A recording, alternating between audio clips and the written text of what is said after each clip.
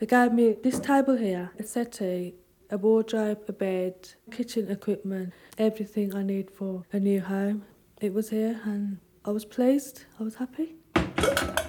Surinder Kaur is one former homeless person who's already benefited from the scheme. Her kitchen is modestly furnished, the carpets are clean but not luxurious, and the sitting room is sparse but homely.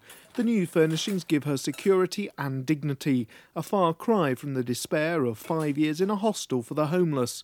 The council will similarly furnish around 400 flats. Councillor Stan Austin is responsible for the programme. They then move into a fully furnished flat because there is no problems.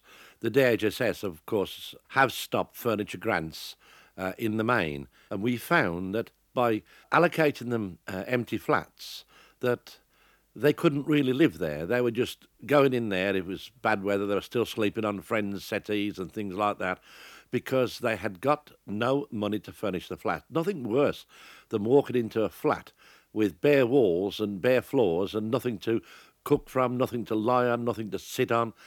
And they were virtually using them as a gyro drop and just dossing around the city.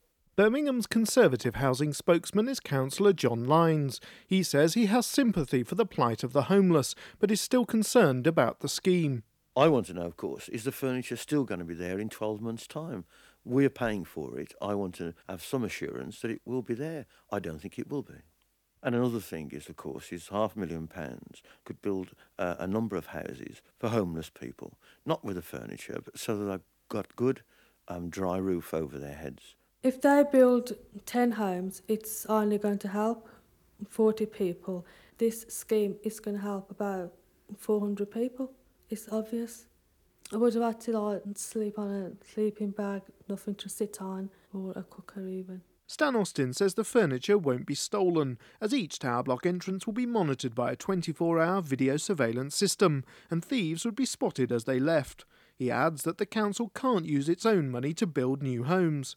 Well, at the end of the day, of course, the council knows very much so that it is government that actually prevent us from building new homes. So we can't, first and foremost, build these 10 new homes, but even if we could, at the end of the day, helping 10 people that way and helping 400 people our way is far more practical. It is far more helpful to the housing waiting list that currently stands at 25,000.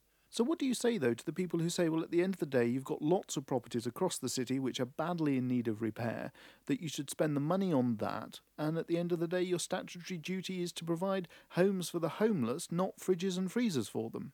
Don't you realise this is bringing in revenue as well?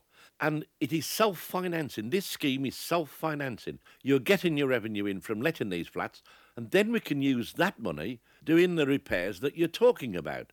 So in actual fact, you're tackling it from a different angle. Plus the fact a lot of these flats would lie empty because people just can't afford to furnish them. We're tackling this problem by raising revenue and providing homes. Housing Charity Shelter supports the scheme in principle, but they've voiced some concerns about the additional £20 rent. Dave Allen is their spokesman. One reservation is costs. If, as widely reported, the cost will be £20 a week, I find that somewhat excessive and will have a major effect on people on low incomes who may not qualify for housing benefit or only reduced housing benefit.